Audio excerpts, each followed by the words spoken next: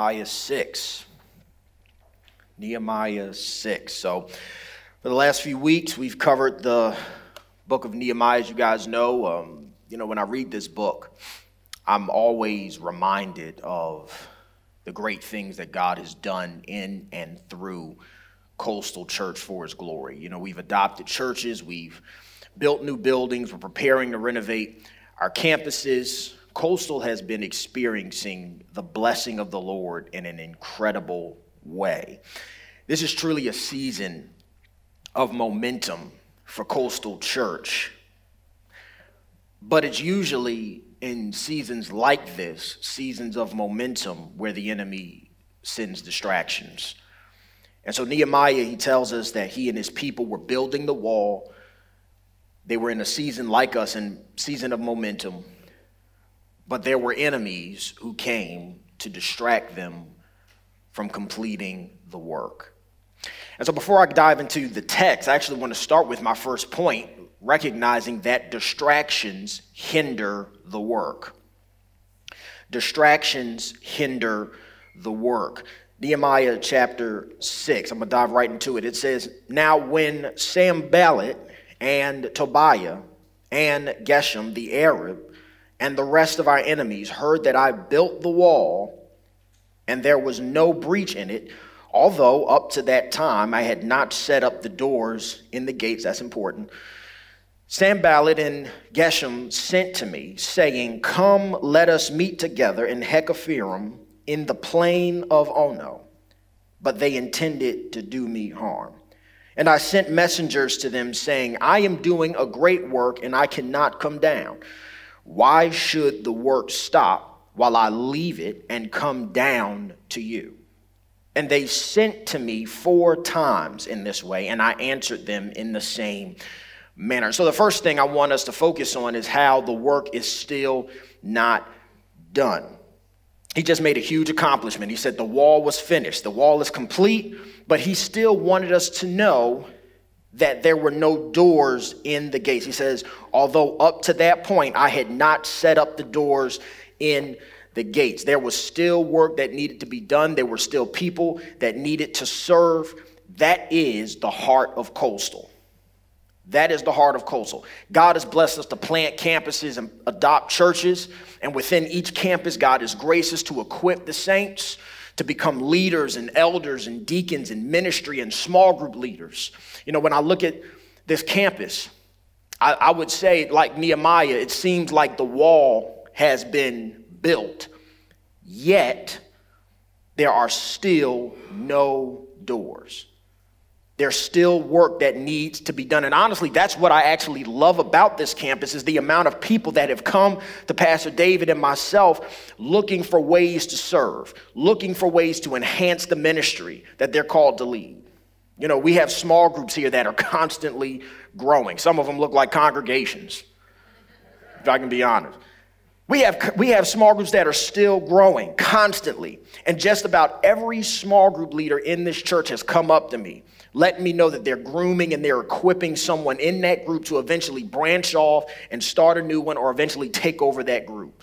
We have ministry leaders downstairs right now training up volunteers to take some of the load off in caring for God's people. Because a real builder of the kingdom always recognizes that there is something that needs to be done. And that's the heart of Nehemiah. That's the heart of Nehemiah. Nehemiah recognized that the wall was not done, or the wall was done, but there was no gates or no doors. And so he did not settle.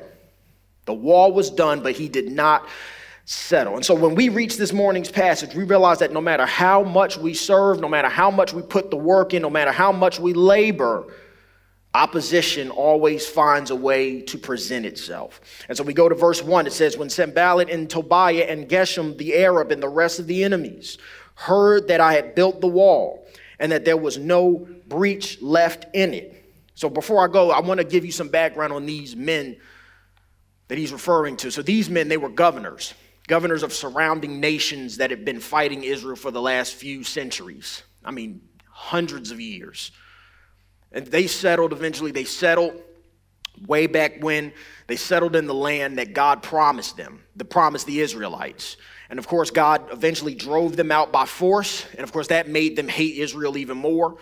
So these men, they were sons of perverted, rebellious nations who hated God's people, and they sought to do anything to hinder God's plan. And so you can imagine, they hate Israel. You can imagine how thrilled these nations were when Israel was taken captive. When Israel was in bondage and they were taken by this Persian Empire and the Assyrians and King Artaxerxes, when they were taken by them, these nations were thrilled because their enemy had been taken care of. This was a huge win for them. And I can imagine anytime these officials over the centuries, when they would drive past Jerusalem and see its ruins, it was a reminder that they had won. It gave them this false view of themselves, thinking that God's people are history. They're wiped out. There's nothing more that can be done. They are held captive, and we live in victory. This is the mind of their enemies. And so here we are years later.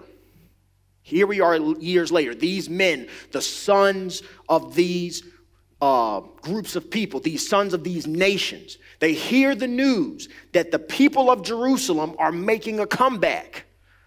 That's a huge problem. That's a huge problem. Not only is this nation making a comeback, but it seems as if they're coming back stronger than they were before. If you're in Christ, you're in the family of God. Amen. You're in the family of God. We are God's people. And though we're God's people, we, like Israel, we mess up. We fall short. We fall into sin. We fall into temptation. There are Christians right now who still wrestle with sin. They still wrestle with addictions. We're doing okay one day. We mess up again the next. That was the life of Israel. That's how they always got put in bondage, because they were in obedience one day and then they rebelled the next. And when they rebelled, God allowed them to face the consequences. As children of God, we're like Israel. We will disobey. And when we disobey, we will face consequences. But thank God. Thank God that he uses our consequences always to prepare us for a comeback. Every time. And that's one of the devil's greatest desires, is to keep a believer from making a comeback.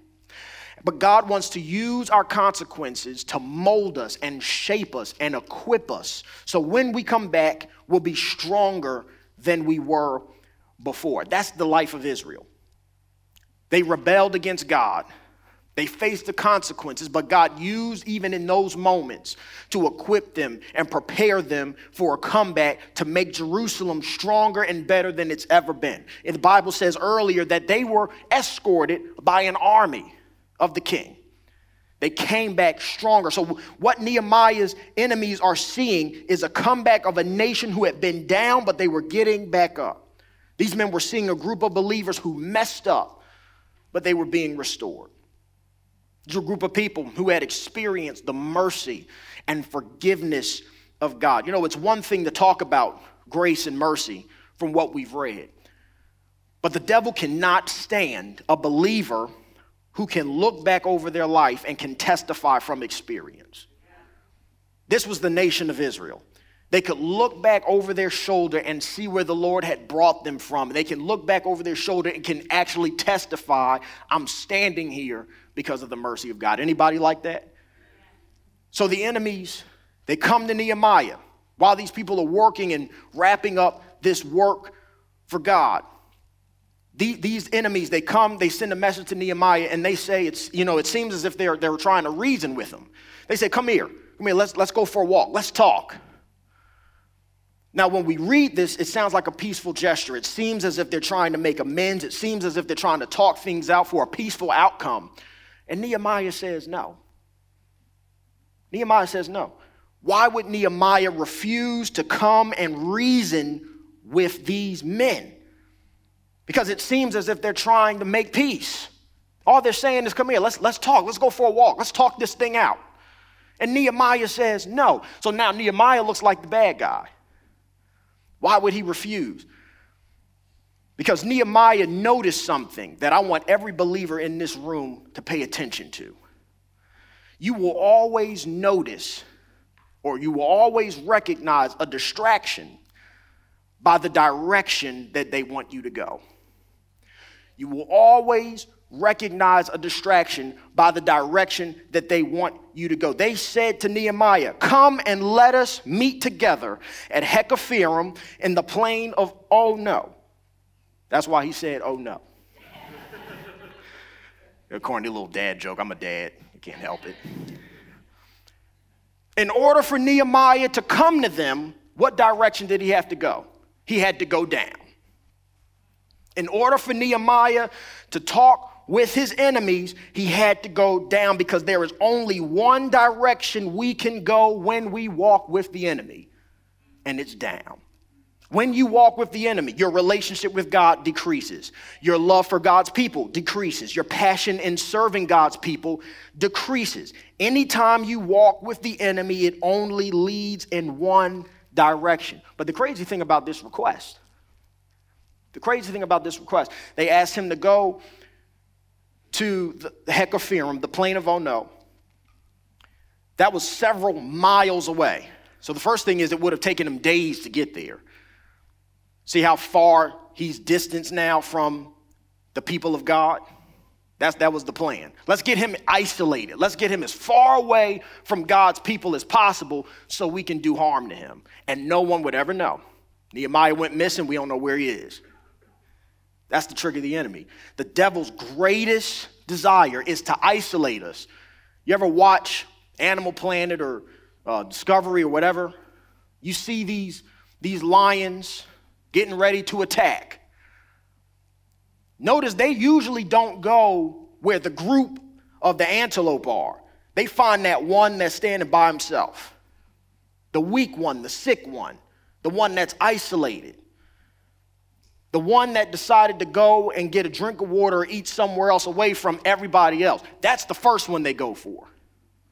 That's what these enemies were trying to do with Nehemiah. Let's get him days and days away from God's people so he can't run anywhere. So that's the first thing. But then I want you to notice something else. Hekaphirim in the plain of Ono is actually north of where Nehemiah was building this wall and doing this project. North. So now it seems like elevation. Now it looks like a promotion. Now it looks like Nehemiah is asked to come up.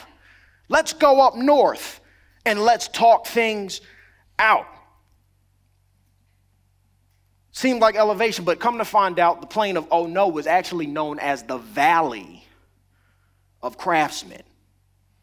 The Valley of Craftsmen. Whether it was a literal valley or not, it was a place where harm and danger was intended for Nehemiah. It's in lessons like this that we learn that every promotion is not from God.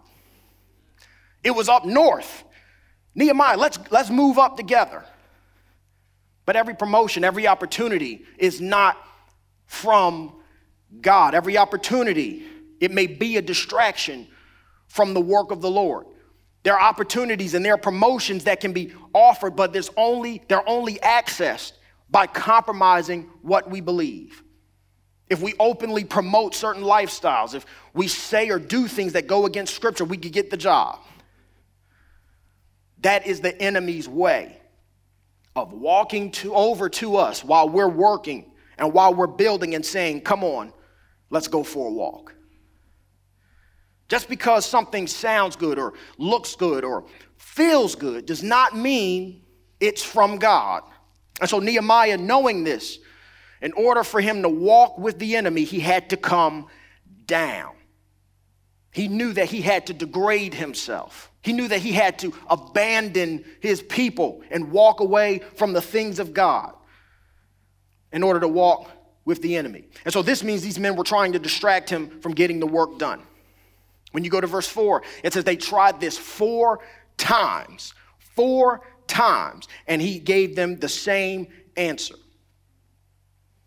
One of the greatest weapons the devil seeks to use against us is distraction. Jesus commissioned us in Matthew 28, Matthew 16, go teach others what he taught us. That's our work. That's the wall we're building. Those are the gates we're putting in. The enemy's goal was to get us to stop working, focus on other things. That's the major threat to us, distraction. Some of our distractions, it may be technology. Some of our distractions, it may be food. Some of us, it may be our job. How do we stay focused? How do we stay focused? This is what Paul says. Paul tells us in Philippians chapter 3, verses 13 through 14. He says, brothers, I do not consider that I have made it my own, but one thing I do, forgetting what lies behind and straining forward to what lies ahead. I press toward the goal. And the King James says the mark for the prize of the upward call of God in Christ Jesus. So like Nehemiah, we can't get entangled in distractions when they come calling our attention. We must keep our focus on the mission. We must keep playing our part in what God has called us to do to build his kingdom. This passage is summed up in Nehemiah's response to his enemies. They wanted him to come down and walk with them, but Nehemiah said in verse 3, I am doing a great work and I cannot come down. He says, why should the work stop while I leave it and come down to you? His eyes were focused on the bigger picture, serving God by building the wall that could protect the nation for generations. What we are doing in the kingdom is for generations. It does not stop with us. Every decision we make in the body of Christ affects generations that will come after us. The way we lead our ministries, the way we lead our small groups, the way we serve as pastors and deacons and elders will affect the coastal that comes after us. That was the goal. Nehemiah, when he built this wall, it wasn't just for his generation, but it was for those that hadn't even been born yet. And so, but they wanted to go for a walk. That was days away.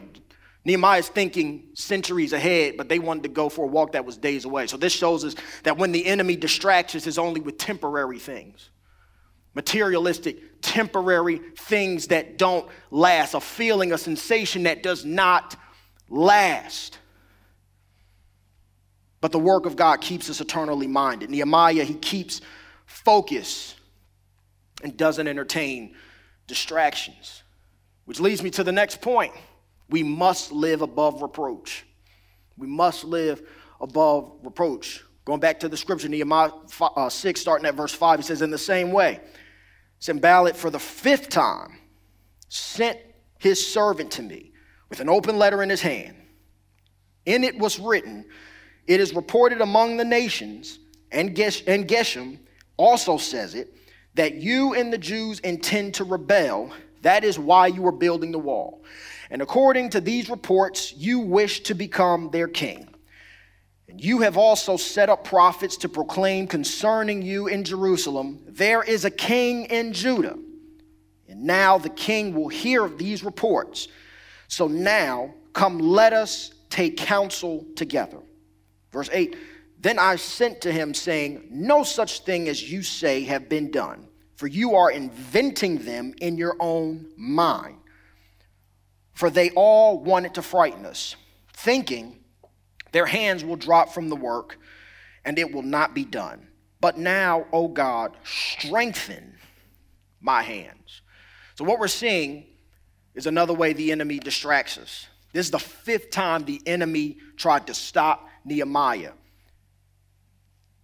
But this time, it's a threat against him using the king's name. They are threatening to tell the king that Nehemiah is using the wall, this project, to lead a rebellion against him with hopes to become the king of Judah. And if the king finds out about this, there's a chance Nehemiah would be killed and the nation would be wiped out. That's a tactic of manipulation. And of course, we know the content of this letter is false. We know Nehemiah and the people, they're not trying to rebel. They definitely are not trying to make him king because that's a death wish. That could lead to death.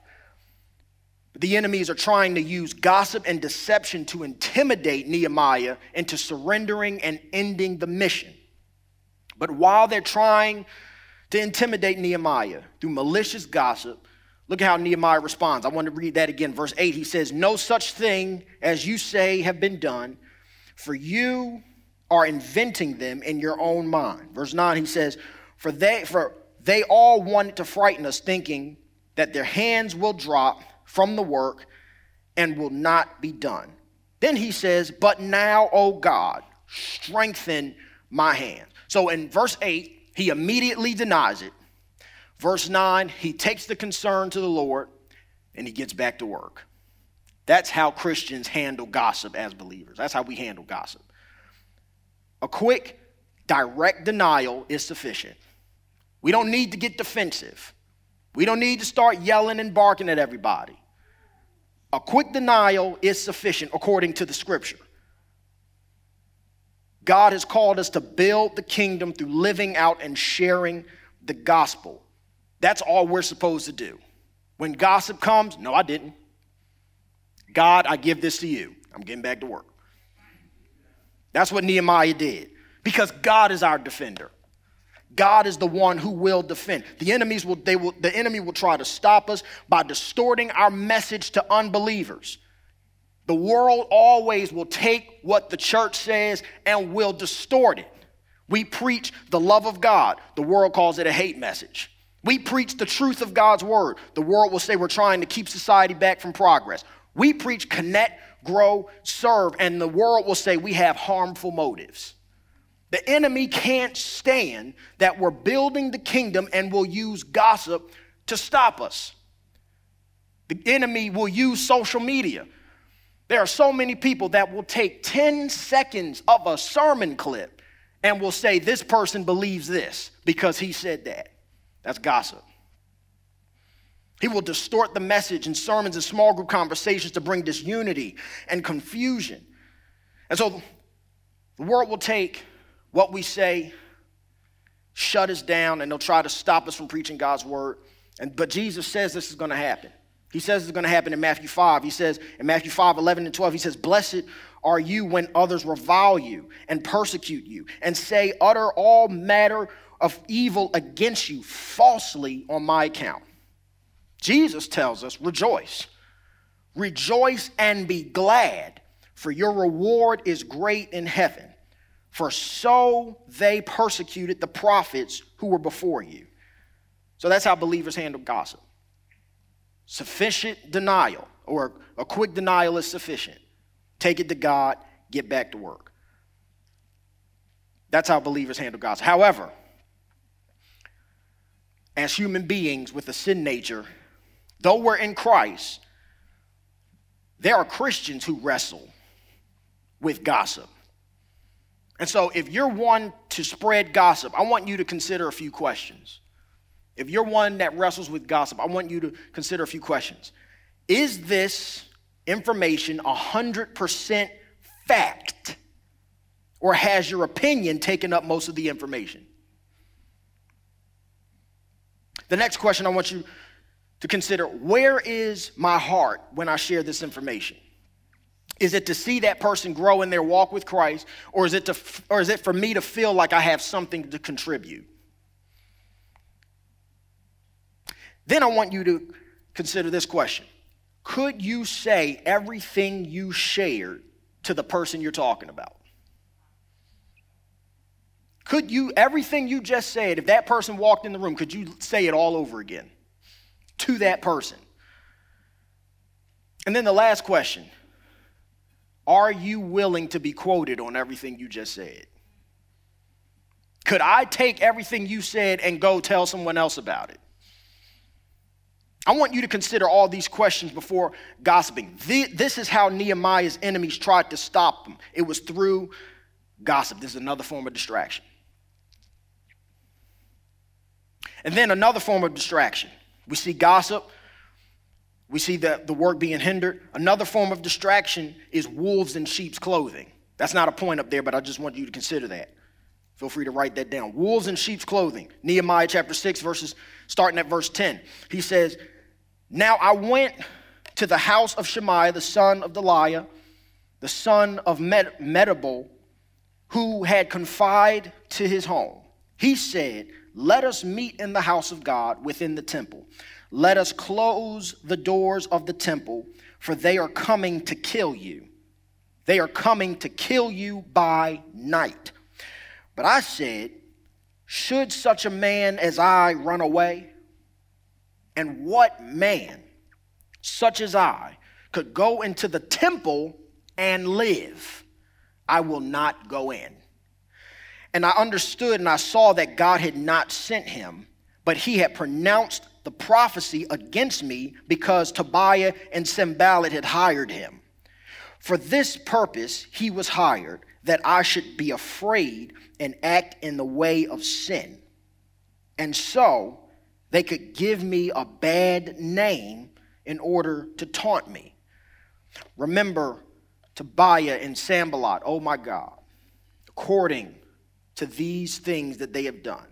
And also the prophetess Noadiah and the rest of the prophets who wanted to make me afraid.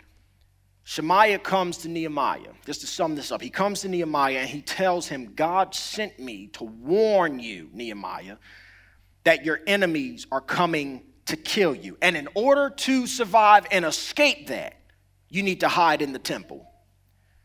One thing we got to remember about Jews, especially in this time, is they knew the scripture. They knew the scripture. They were taught to memorize books of scripture and hide it in their heart.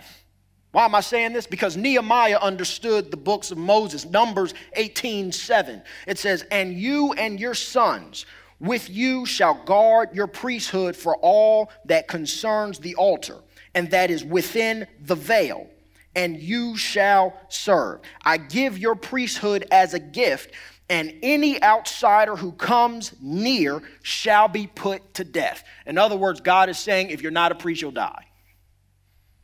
If you show up in the temple and you are not a priest, you will die. Nehemiah knew the scripture well enough to know that only a priest could go into the temple. Yet this man is telling him that God gave him a word to hide in a place where he would die by the hand of a holy God. So this means that the word this man gave did not line up with scripture. Another form of distraction. People may come to us saying, God told me to tell you. God told me you are supposed to do something. You are not supposed to do this. You are not supposed to say that. Hear the word of the Lord. But if that word does not line up with God's word, it's a distraction from the devil. If that word does not line up with scripture, and if they cannot say, let me show you in scripture where this can be backed up, it is from the devil.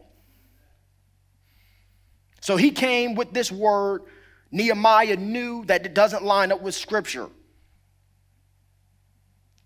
And so he refused. He could have done it, but at the end of the day, scripture teaches us, and scripture taught Nehemiah to be more reverent of God's house than the fear of man. So he would rather be killed by Sanballat and Tobiah than to walk in and dishonor God's house and be killed by his hand. The enemy will send distractions to hinder us from building the kingdom, but we are called to submit to God's word first and only. The last point, submission. We're called to submit to God's word. Submission to God finishes the work. Submission to God finishes the work. Nehemiah 6, starting at verse 15. So the wall was finished on the 20th or the 25th day or the 25th day of the month of Elul in the 52 days. And when all the enemies heard of it, all the nations around us were afraid and fell greatly in their own esteem. For they perceived that this work had been accomplished with the help of our God. Moreover, in those days, the nobles of Judah sent many letters to Tobiah, and Tobiah's letters came to them. For many in Judah were bound by oath to him because he was the son-in-law of Shechaniah, the son of Ara, and the son of Jehoiam. they had taken the daughter of Meshullam, the son of Berechiah, as his wife. Verse 19, also they spoke of his good deeds in my presence and reported his words to him. And Tobiah sent me letters to make me afraid. So now the wall is done. The wall is done. The wall had been in ruin for 150 years. That same wall that would take typically several years to build is done and finished in 52 days. That's an amazing, record-breaking accomplishment. But not only was this wall, this accomplishment, it wasn't just mind-blowing to the Israelites, but it was even mind-blowing to their enemies. That's what it says in verse 16. All the nations were afraid, and they fell greatly in their own esteem. And they had perceived that the work had been done and accomplished by the help of our God. The Bible says their enemies were humbled, and they fell greatly in their own esteem, which ultimately points to the glory of God. But the work was done because God kept Nehemiah's mind stayed on him. He never focused on his distractions, but he remained steadfast. He remained unmovable, always abounding in the work of the Lord because he knew that his labor was not in vain. Distractions, they come on every side. Even for Nehemiah, distractions came from every side on every hand. But Nehemiah knew that the fear of God is greater than man because he knew God is holy and he's righteous. This same God made us in his image, made us in his likeness, but out of arrogance, we rebelled against God, trying to live life on our own terms. Our rebellion, it brought sin into the world. It separated us from a holy, righteous God, putting us in the place to deserve nothing but his wrath. But he loved us so much that he sent his only son, Jesus Christ. Jesus, God the Son, came to this sinful, broken world and lived among us a sinless life, tempted at all points but remained sinless. You know, the devil tried to distract Jesus. The devil tried to distract Jesus from doing the work of the Father. The devil tempted Jesus to use his power to gain worldly pleasures. But Jesus refused because, like Nehemiah, he was doing a great work.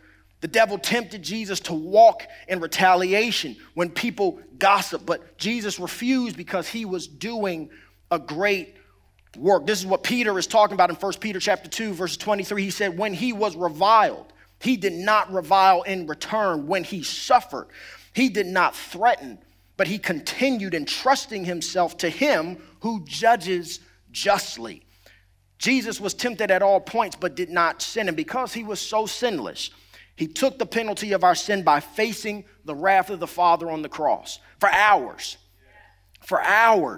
he hung on the cross that stood on a hill high enough for all to see. For hours, he hung up on a high cross with a mission to save us from the penalty of sin. He hung on a high cross, but the enemy saw that the work was being done and tried to distract Jesus by using those to come to the cross and say, if you are the Son of God, come down from the cross and let's talk.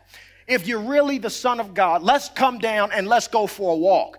But just like Sanballat and Tobiah, they came to him doing the same thing, but Jesus refused because he was doing a great work and could not come down.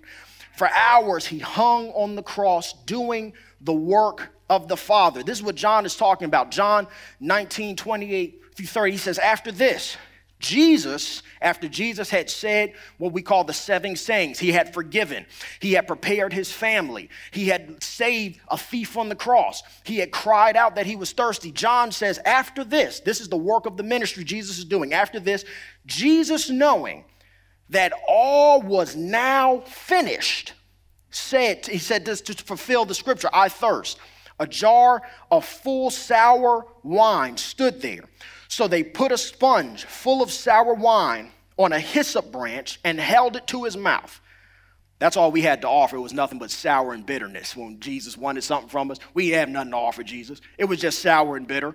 When he asked, he said, I thirst, and we gave him a jar of full sour wine that stood there. So they put it on a sponge, full of sour wine on a hyssop branch. They held it to his mouth. When Jesus had received the sour wine, he said, "It is finished." And he bowed his head and gave up his spirit. He died on the cross for our sins. He was buried. 3 days later, he bodily rose from the dead, defeating sin and death. So when we surrender to him as Lord, we're saved from the penalty of sin. We're brought into the family of God along with thousands of other Christians all over the world. The work of Christ is finished. And the Bible says after he rose from the dead, he spent time with his disciples. And after several days of pouring into his disciples, he sent them to do the work of the ministry. And he ascended to the Father. When our work is done, so are we. When our work is done, we give up our spirit and we go to be with the Father. Jesus' work was finished and he ascended and he sent them out to do the work of the ministry. That's why I keep saying that the work we do here at Coastal goes beyond us. Because when our work is done, we will give up our spirit and we will go to be with the Lord. But there are people after us that we need to send out that can take what they've learned from us and can teach someone else. Jesus said it is finished and went to be with the Lord or the Father. Here we are, called to be builders of the ministry, builders of the kingdom. We build the kingdom, we preach the gospel, we live out the gospel. For the last 2,000 years, believers have been working together to build this kingdom of God. But one great day, our work on earth will be done, and we will rest in the presence of Jesus for eternity. That's the end for all believers. That is our ending. That's how it looks for us. All those who labor on earth for the sake of the gospel, they will find rest in the presence of Jesus forever. The distractions are going to come, just like they did with Jesus. Distractions are going to come. Insults will come. Gossip will come. But we are called to live like Jesus, who sought to live out the scriptures. And one day, we will say, it is finished. Our work here is done. And God will take our spirit up to be with him. Who are you equipping to take it on next? Jesus lifted up his head and went to heaven, but he had Peter, James, John, Matthew, Bartholomew, Thaddeus. They all went out and finished what he started. And one day their work was done. It was done brutally. Goodness gracious. But they had people to come after them. And they had people, and here we are thousands of years later. We're not going to be here forever. I don't know when my time will come. Just because I'm young doesn't mean I'm going to be here forever. But who are you equipping to take on the load next? At the end of the day, we're called to live out the gospel. We're called to preach the gospel. We're called to build the kingdom despite distractions, despite the insults. Our focus is on the kingdom. Our focus should be to see Jesus. Our focus should be for others to know the love and mercy of God displayed through his son, Christ Jesus. When our eyes are fixed on Christ, no matter what people say or do, we can't come down because we're doing a great work. We're doing a great work here at Coastal. Anybody believe that? We're doing a great work at Coastal. Let's clap our hands if you believe that. Let's pray. Father, we thank you because you are an incredible God. You called us through Jesus Christ to go into all the world, preach the gospel, make disciples, baptize in the name of the Father, Son, and Holy Spirit. You called us to teach those all that we have observed of you. That is kingdom building. And so it's our prayer, Lord, that the Holy Spirit, as Nehemiah prayed, would strengthen our hands. Because there are people all over this world that can't stand the mission of Jesus Christ. They seek to hinder the work of God from going forward. But we ask, Lord, that you would strengthen our hands. We ask, Lord, that you would keep our mind on what the scriptures say, that we would not be distracted by false words and false promotions and even elevations that are outside of your will. We thank you for the word that was taught, for the gospel that was preached, and we pray through the Holy Spirit that we would apply this to our everyday lives and situations as we go from day to day. We give you praise, we give you glory for all these things that have been said and done. It's in Jesus' name, amen.